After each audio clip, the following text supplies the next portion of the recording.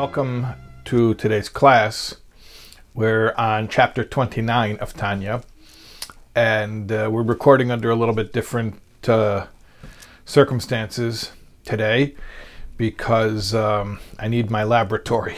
There's some, what do you call it in school? Show and tell.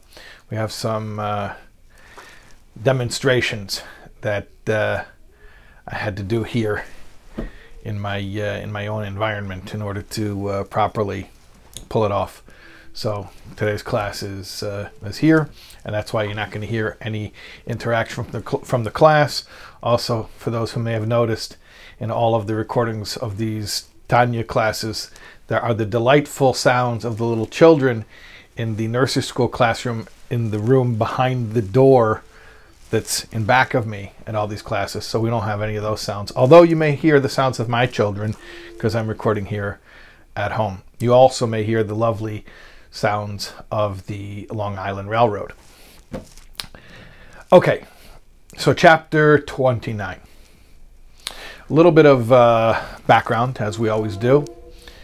Chapter 26, we introduced the importance of emotional well-being, that we need to be positive, and we need to have psichas halev. That means an open heart. Open heart means that the good, positive energy is flowing in order to do our job and serve Hashem properly. Now, the opposite of that is timtum halev. Timtum halev literally means congestion of the heart or clogging of the heart. No, it's not like congestive heart failure. It's not a physical congestion. It's a spiritual or spiritual congestion. It's an energy blockage. And what that is, in practical terms, or I guess in terms of the symptoms of timtum halev, the congestion of the heart, the dullness of the heart, is there are two symptoms. One is that when he meditates, it doesn't create the love and awe of Hashem that it should. Okay, now if somebody's going to say, well, I don't have love and awe of Hashem, I would ask them, well, did you meditate? No, I didn't meditate. Well, then you don't have timtum halev, or at least you don't know that you don't have timtum halev. Because timtum halev is, I did the work that I'm supposed to do, and it's I'm not gaining traction for whatever reason. I mean, we're going to explain the reason, but it's not working. Okay, that's the first symptom. Another symptom of timtum halev is that I'm having a hard time with the idea of kaddish atzmecha b'mutar lach. Sanctify yourself in permissible matters. That means I'm not sinning, okay? Because this is a problem that a Beinani could have, somebody who's already arrived at the level of Beinani. So he's not sinning, but he's having a hard time acting in a more refined, more mindful way, even in permissible things. He just, the sensitivity is lacking. Sensitivity is not there. And the whole issue is a lack of sensitivity. So what's the solution? What's the solution here? The solution is presented by way of parable or allegory from the Holy Zohar. In the Holy Zohar, it discusses that the head of the academy in heaven, the Rosh Mesivta, in the Mesivta D'Rakia, gives the following advice. He says, if you have a log that won't catch fire, you're trying to use a log as firewood, and you're putting the flames to it, but it won't catch. What's the solution? Splinter it. Smash it into splinters. And then reintroduce the flame, and you'll see that it'll be able to catch onto the log and spread. So too, a soul that's not catching a flame, it's not being caught on fire with the passion of love for Hashem, splinter it, smash it, smash it up. Whoa, smash it. Why are we smashing things? Well, here's the thing. Timtum halev, the dullness of the heart, is very, very dangerous. Apathy is the most dangerous thing of all. You know the difference between ignorance and apathy? I don't know, and I don't care. Apathy is the most dangerous thing of all. You know, in Chassidus it talks about, there's a Mishnah in Brachas that says that if you're in the middle of davening Shemoneh Esrei and a snake is sliding up to you, are you allowed to stop davening? And it says no, just wait it out. But if a scorpion is coming near you while you're davening, you got to stop. You got to stop davening. And Chassidus explains like this, that the poison from a snake is hot poison, but the poison of a scorpion is cold poison. So hot poison is, I'm trying to daven, and the Nefesh Habahamis is making me excited about things that are, to put it mildly, not appropriate to davening. Okay, so you know what? Just keep davening. Don't stop. Daven through it. But if the Nefesh Habahamis is coming with cold poison, it's cooling me off, then you got to stop davening and you got to deal with it. So, in other words, if there's energy, even mischanneled energy, we can work with that because we can properly channel the mischanneled energy. But when there's no energy, when there's this energy blockage, it's very, very dangerous. And it's a situation that compounds itself because, you lack sensitivity. There's an expression in Hayem Yem. Der was ist niedrig und grob, hört nicht an seine eigene Grobkeit und Niedrigkeit. A person who is lowly and crass doesn't even sense his own lowliness and crassness. It's the disease that tells you don't have a disease, right? Because if you lack sensitivity, so you're insensitive to your own insensitivity. And it's consequently it's extremely dangerous and has to be dealt with. And that is why drastic measures are prescribed. And that is the splintering of the log. Now, splintering the log is obviously a metaphor, but it's a metaphor for what? So here it is. In order to understand the enemy, in this case, you have to understand something about the psychology of a non-tzaddik. Okay? Because a tzaddik is a little bit different. A tzaddik becomes so one with his neshama to the point where, the I, the ich, the ego of a tzaddik is interchangeable with the I of the soul. So when the tzaddik says, I this or I that, he's giving voice to the desires of the soul. But a non-tzaddik, a regular person, a Beinoni or not yet a Beinoni, the I, the ego, is not the soul. It's not the soul. Even though at times, we assure you, no, the real you, deep down, the real you is your soul. Okay, yeah, but that's deep down. That's deep down. On a conscious level, when I speak about when I'm speaking about me, my identity, my self-concept, it's Nefesh Habahamis, the animal soul, which is Sitra Achra, the other side. So, and that's why we say, Haneshama shenasata bi tohirahi, the soul, the pure soul that you gave me, that you put into me, is pure. In other words, the soul is pure. You put it into me. Who's me? Obviously not the soul, because you put the soul into me. So in that context, and that's something we say in the morning blessings every day, we're referring to me as something other than soul. You put the soul into me. So who's me? Ego. Well, if that's the case, if my ego is basically sitra achra, negativity, and that's who I am right now, at least on a conscious level, if I want to beat up the sitra achra, the negativity, I have to beat up myself. Because me, meaning my conscious self, is synonymous with the sitra achra. So the sitra achra is my problem. And if I want, and I got to beat him up, I got to smash the log. So how do I smash the sitra achra? Smash myself. Okay. So we're going to talk about how you do that, how you smash yourself. But before we get to that, I just want to back up for 1 second. I want to talk more about the apathy. I I want to analyze it a little bit deeper, because then it'll make more sense why the smashing is the way that it is. The real problem with the apathy, the insensitivity, dullness of the heart, the real problem of it, I mean, bottom line, what's it really causing is complacency. Complacency is, I know it's not good. It's not good. No, it's terrible. You have to fix it. I know. When I get around to it, I know it's not good.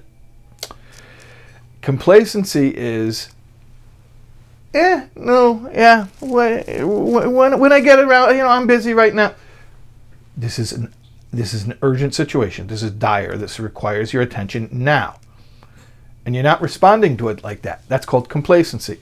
Yeah, I know, but it's really okay. It's not okay. So, complacency is the enemy here on a practical level. That's what the real problem is of dullness of the heart. And that's what we're going to have to undermine. We're going to have to undermine the complacency. Now you can understand a little bit better the mode of attack when it comes to the smashing. What we're going to do is an intervention. We're going to convince the Nefesh Ba'amis, or the ego, whatever you want to call it, that you are not okay.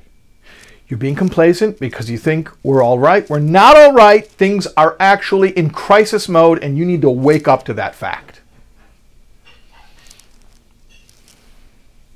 How do we do that? Like I said, it's like an intervention. You know what an intervention is? An intervention is there's somebody who has a serious problem. I'm talking about like a drug intervention where they make people go to rehab. So somebody has a serious problem. So just tell him he has a serious problem. Listen, if he were ready to hear that he has a serious problem, he wouldn't need anyone to tell him he has a serious problem. He himself would already say he has a serious problem. All the problem he is saying, yeah, I know I have a serious problem. Well, then act like it. But that's the complacency. So what do?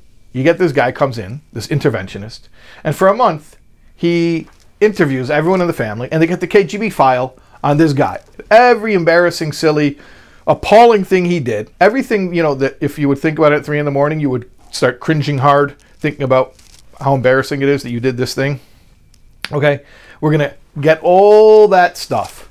We're going to put a guy in a room with all these people that know him well, and we're going to say, here's what you did, and here's what you did, here's what you did.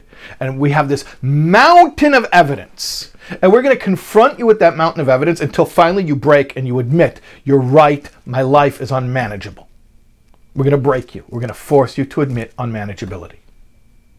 That's what smashing the log means in this case. We need to break the Sitra Achra. The ego is synonymous with the Sitra Achra. How do we break the ego? By proving to you, or your ego, that it is mismanaging your life to the point of crisis, to the point of failure. So the ego thinks, yeah, I know, maybe, I could be a little holier, maybe I could have a little bit more love and awe of Hashem, but I know it's not good, but I know it's not good. No, it's more than not good, it's a crisis. And we got to confront the ego with the mountain of evidence, break it down, and it's a very harsh, very brutal process until it just breaks and says, you're right. I am in so much trouble. I can't handle this. I need help. Okay, now, here's where I'm going to tell you a major, did I say major, caveat. And maybe I should have said this at the very beginning of this class. And that is, we don't do this today. So why are we learning about it? Well, we're learning about it because it's part of Tanya, and also because it is important information, and some of the ideas are applicable, at least conceptually, but in practice we don't do this. And I'll explain why. There's a mimer from the Rebbe, Magel Bapume de Rava Tavshimem Vav, and over there, the Rebbe explains that today we don't do well with the bitterness stuff. Once upon a time, it was a motivator. For us, it breaks us. We can't. Well, there's a few reasons that Rebbe says we don't do it anymore. One reason is because on the spectrum of history, the timeline of history, look where Jews are today, what we've been through, especially in the previous generation. We don't need any more harshness. So it's just, we're done with the harshness. Now only sweetness. Then there's another reason, which is maybe more of a, maybe that's more on the macrocosmic, timeline of history perspective. This is more on the microcosmic, just looking at individuals. People don't do well with it today. It just doesn't work. Maybe in the old days, tough love motivated people. Today it just breaks them. So we see that if it's not a productive method, why would we do it? And it's not. Because what happens is we get bitter and we can't pull ourselves out of it and we just get stuck there. So there's no mitzvah to do something if it doesn't work anymore. And the other reason is because, and this is sort of an exciting reason, we're getting close to Mashiach. And, Erev Shabbos, it's a mitzvah to taste from the food for Shabbos. And Mashiach is like Shabbos. Yom Shekulei Shabbos, Menucha L'chai Elamim. The seventh millennium is like the seventh day. So we're already in Friday afternoon. It's time to start to taste from Shabbos. And when Shabbos comes, meaning when Mashiach comes, the world will be perfected. There will be no severity and discipline, rebuke, even self-rebuke. That won't exist. Won't need to exist. So therefore, we're already tasting from Mashiach's era by having an approach to self-refinement that's all positive. We only stress the positive, and therefore, the Rebbe says we can accomplish through simcha everything that bitterness used to accomplish. So bitterness used to be a tool, and it still is a tool. It's just we can't use that tool because it doesn't work on us. It's counterproductive, in fact. Not only doesn't work, it has a detrimental effect. So we don't use that tool today. But everything we need to accomplish through bitterness, we can accomplish it through simcha. And so, but it's so diametrically opposite. How is that possible? So I'll explain. The point isn't the bitterness. The point is the end result. Okay? The end result was smashing the apathy, breaking down the ego. Okay? So you can smash apathy and break down the ego through joy, by being reminded of your limitless power. So we can actually do it in an all positive way, like literally, like, come on, get over yourself and stop feeling limited. You are infinitely powerful.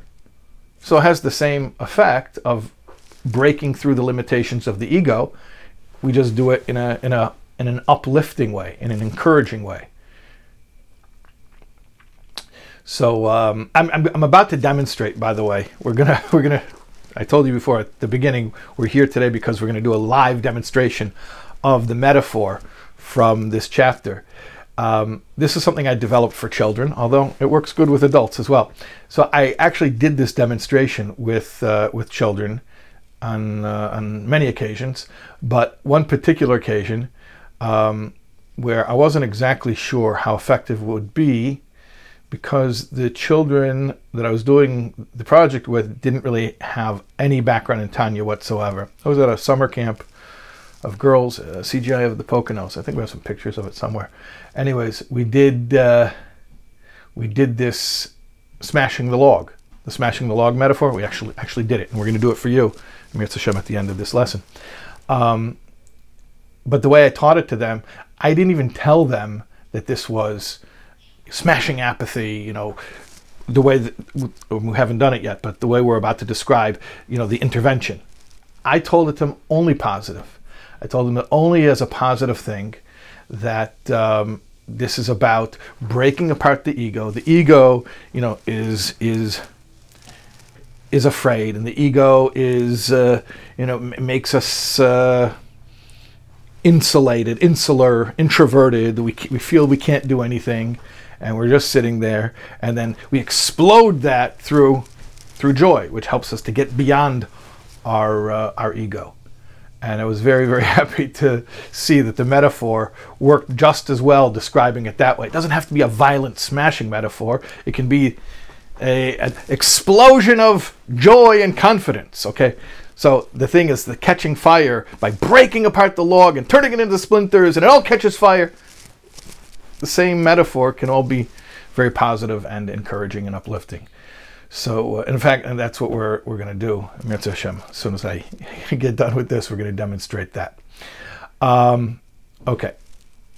So let's talk about the actual mechanics of the beatdown that we're not going to do anyway because we're in the 7th generation and we're in Erev Shabbos. But if we were to do the intervention, here's how it goes.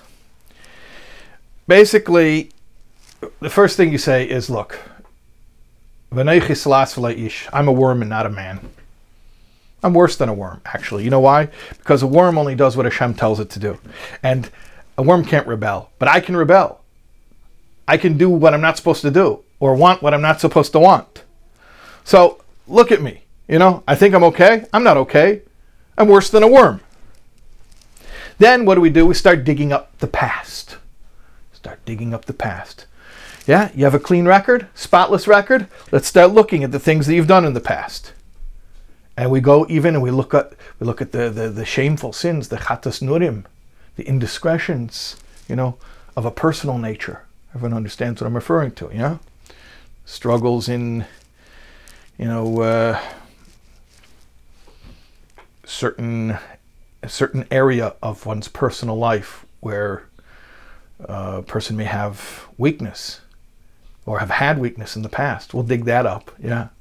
Again, and nobody's doing this to us. This is very important. Even in the Alter Rebbe's version that we don't do anyway, but this is all self-administered. If somebody comes over to you, or even in the past, someone say, hey, I'll smash your log. No, but it's okay. I'll smash my own log. You smash your log. Okay. Anyway, this is all self-administered. Okay, so we dig up the past. Okay, but I did tshuva already. Yeah, okay, fine, you did tshuva. But hold on a second. Your tshuva doesn't work anymore. What are you talking about? My tshuva doesn't work. Well, I'll prove it to you. You have Timtum Alev. The proof that your tshuva stopped working is that you have Timtum Alev. Now, that's very scary. So we have to explain that. What it means is, actually, it's a good sign. It means like this. You did tshuva for your sins of youth. All right, and that was adequate tshuva for then. But that was then. This is now. You're on a higher level now. You've grown up. Okay, you're a year older, a year wiser, a decade older, a decade wise, whatever. So now you're on a higher level. Did you do tshuva commensurate with the new level that you're on? No, you didn't. So therefore, your sins are acting as a blockage again for you. And consequently, you're feeling the Timtum Alev. So now a higher level of tshuva is demanded commensurate with your new higher level. Okay? But anyways, we don't want to dwell on that too much because that's too encouraging and hopeful, and we're doing a beatdown right now. Okay. And then, what do? If we can't find anything there, or if we do find something, but the guy is still feeling, I guess, if we can't find anything that's breaking the guy yet, we'll dig deeper. We'll dig even deeper. We'll go to your dreams. That's what he says. You go to his dreams because you dig up his subconscious and you say, look at the stuff that you dream about. So it shows that you have a connection to it.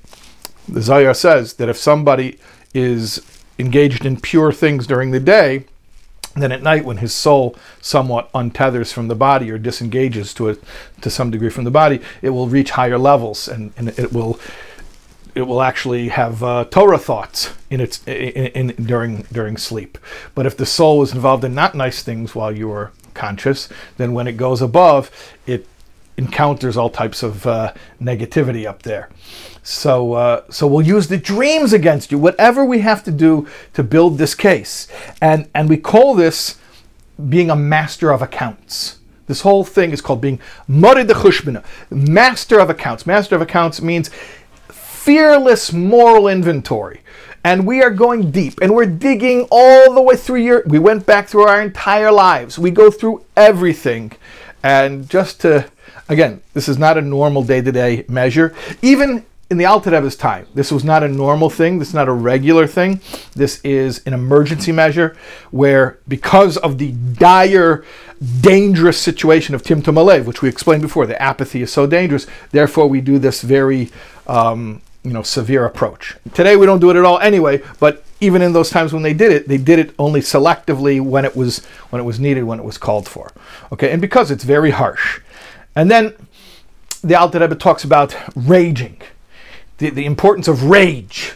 Now, kol hakoyes kilo eved avodah zarah. Anyone gets angry, it's like you worshipped idols. This is not normal anger. This is not getting angry because I got a ticket on my car, or angry because whatever. It's not angry about anything that anyone else has done or anything else in the world. It's purely 100% anger at myself. I'm angry with myself. Why did I mismanage my life like this? Why do I think I'm okay when I'm clearly not okay? And so therefore I'm raging. I'm pitting my Yetzer Tov against my Yetzer Hara with that holy, righteous indignation. By the way, you want to have righteous indignation? Okay? Don't have it towards others. You want to have righteous indignation? Have it towards yourself. That's what he's saying here. Okay. And then he finally, we talk about the idea of, it's a very interesting concept, how, because after all, the apathy, the complacency, it's darkness. And a little bit of light dispels much darkness.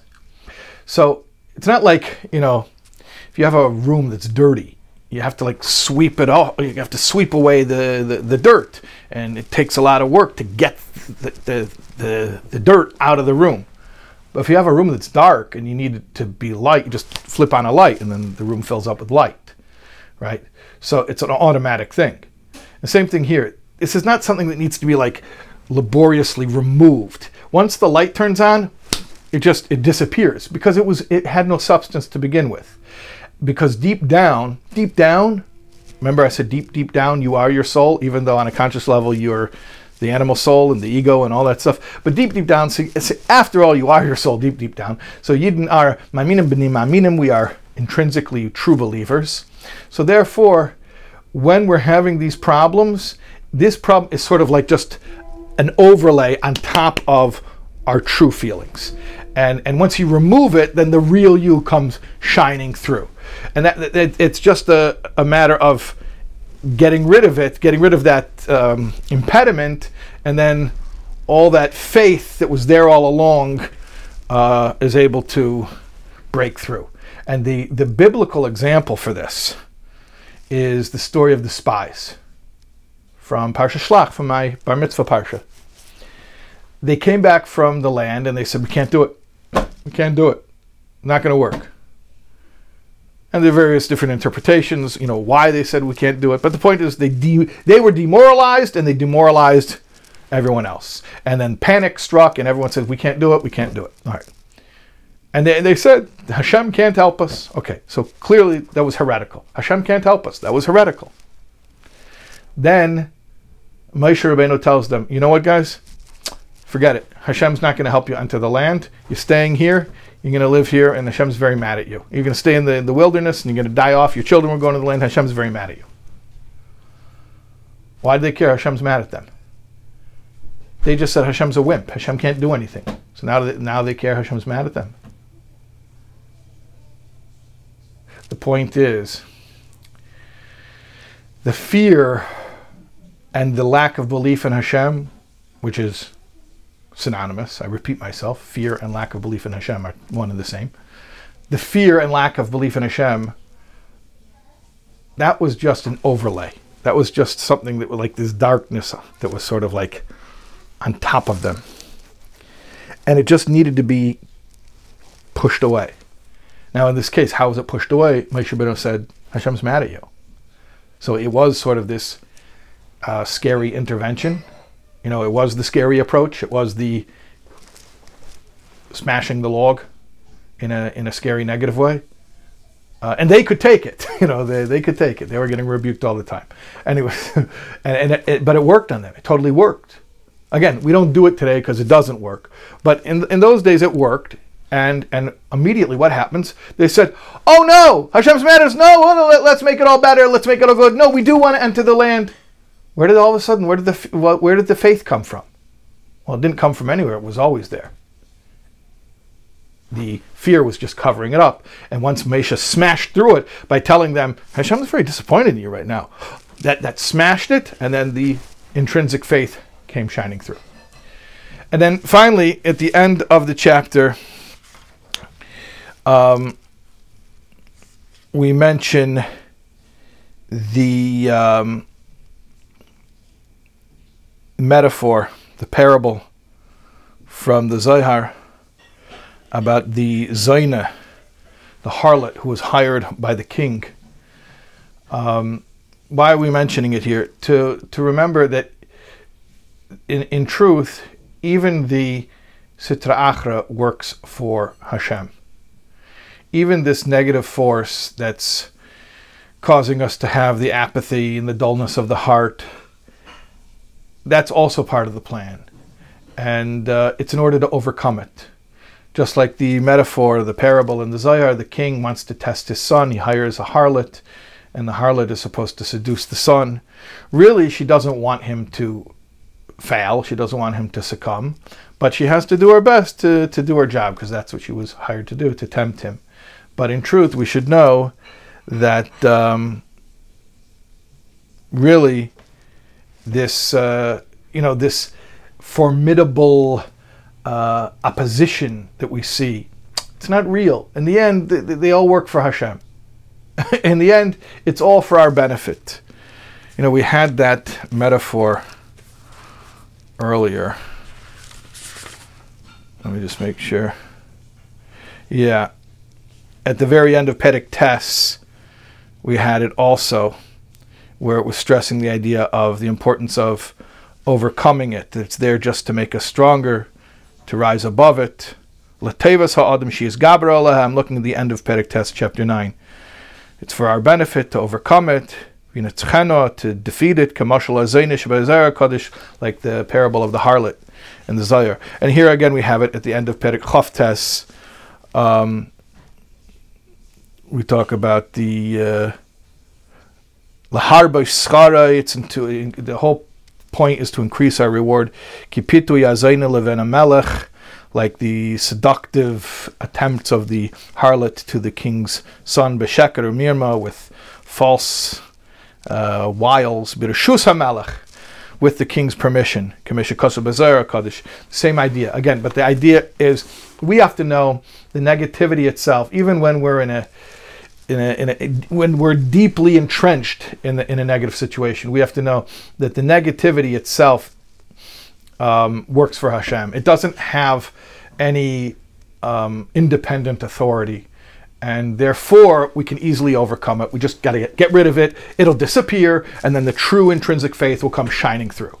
Now, the approach, how to get rid of it, is called smash the log. Smash the log in the conventional, traditional sense.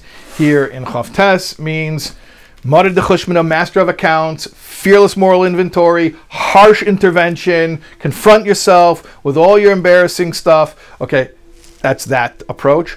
Although in our generation, smash the log means explode the ego into an explosive fire of passionate confidence and exuberance, which is, Amir Hashem, what we'll demonstrate for you now, how when there's something thick and coarse, it doesn't catch fire, like the ego that's thick and coarse. But when we break it apart through selflessness and humility, then it catches a flame and becomes a passionate force for serving Hashem. Okay, we're going to show you this demonstration now. And chapter 29 of Tanya begins with a metaphor from the Holy Zohar. And we're going to actually be depicting that metaphor today for you visually in a way that actually I developed when I made a program called Tanya Camp. My wife and I developed a program when our oldest daughter was young. We made a thing called Tanya Camp for her and her friends, where we would take concepts in Tanya and depict them with actual hands-on activities. So we would take some of the metaphors from Tanya and bring them to life. So here we have a piece of wood. Now wood is combustible. Wood burns. Here we have fire. This is a butane torch. So we're going to try to burn the wood.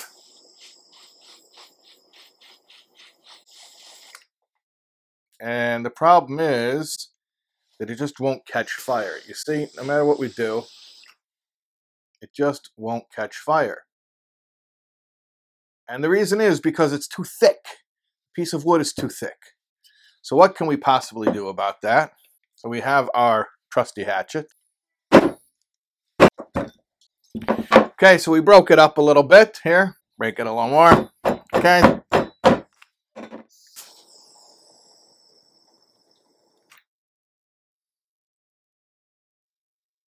Up.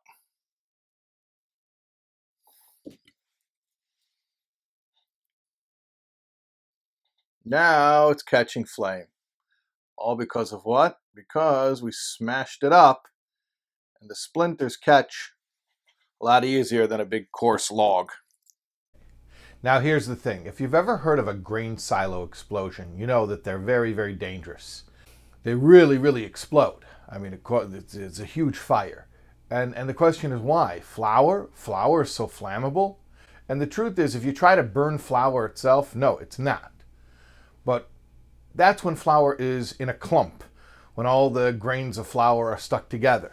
However, if there's a wind and it disperses the flour and it causes each little speck of dust, of grain, to scatter from the other, usually when there's like a dust cloud of it and it's suspending in the air, well then the flour, when it's in a clump, would never burn, but if it's dispersed into each speck on its own, then it'll easily catch fire. And that's the same principle of mevachanoisai, the log. That's when it's one solid log, it won't catch fire. But when it's splintered, when it's smashed into pieces, then it'll catch fire. So we can illustrate that same concept with the grain silo explosion, and also we can sort of illustrate it in a positive way. We're not smashing anything, nothing's getting broken, but it's the same principle that when there's something that's one sort of clump, one mass, think of that as like an intransigent ego, the complacency of the ego. And then we sort of disperse it, we lighten it, we cause it to scatter and become, I guess, lighter, more transparent, more selfless, humble. Now, all of a sudden, the flames can catch on it. Okay, here we have flour, and we're going to try to burn the flour.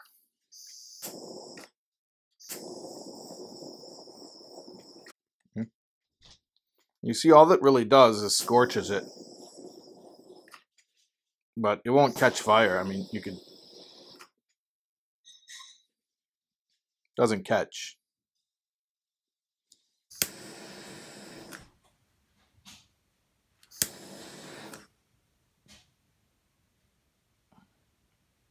Now we're going to replicate a grain silo explosion. So what do we have? We have this candle here. We're going to light it. That's our flame. And we have this air blowing machine. This is an inflating machine. We like have an air mattress or something.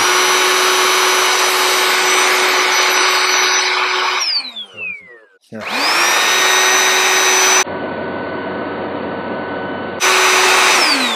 See, it blows air. Okay, so you probably see what's coming.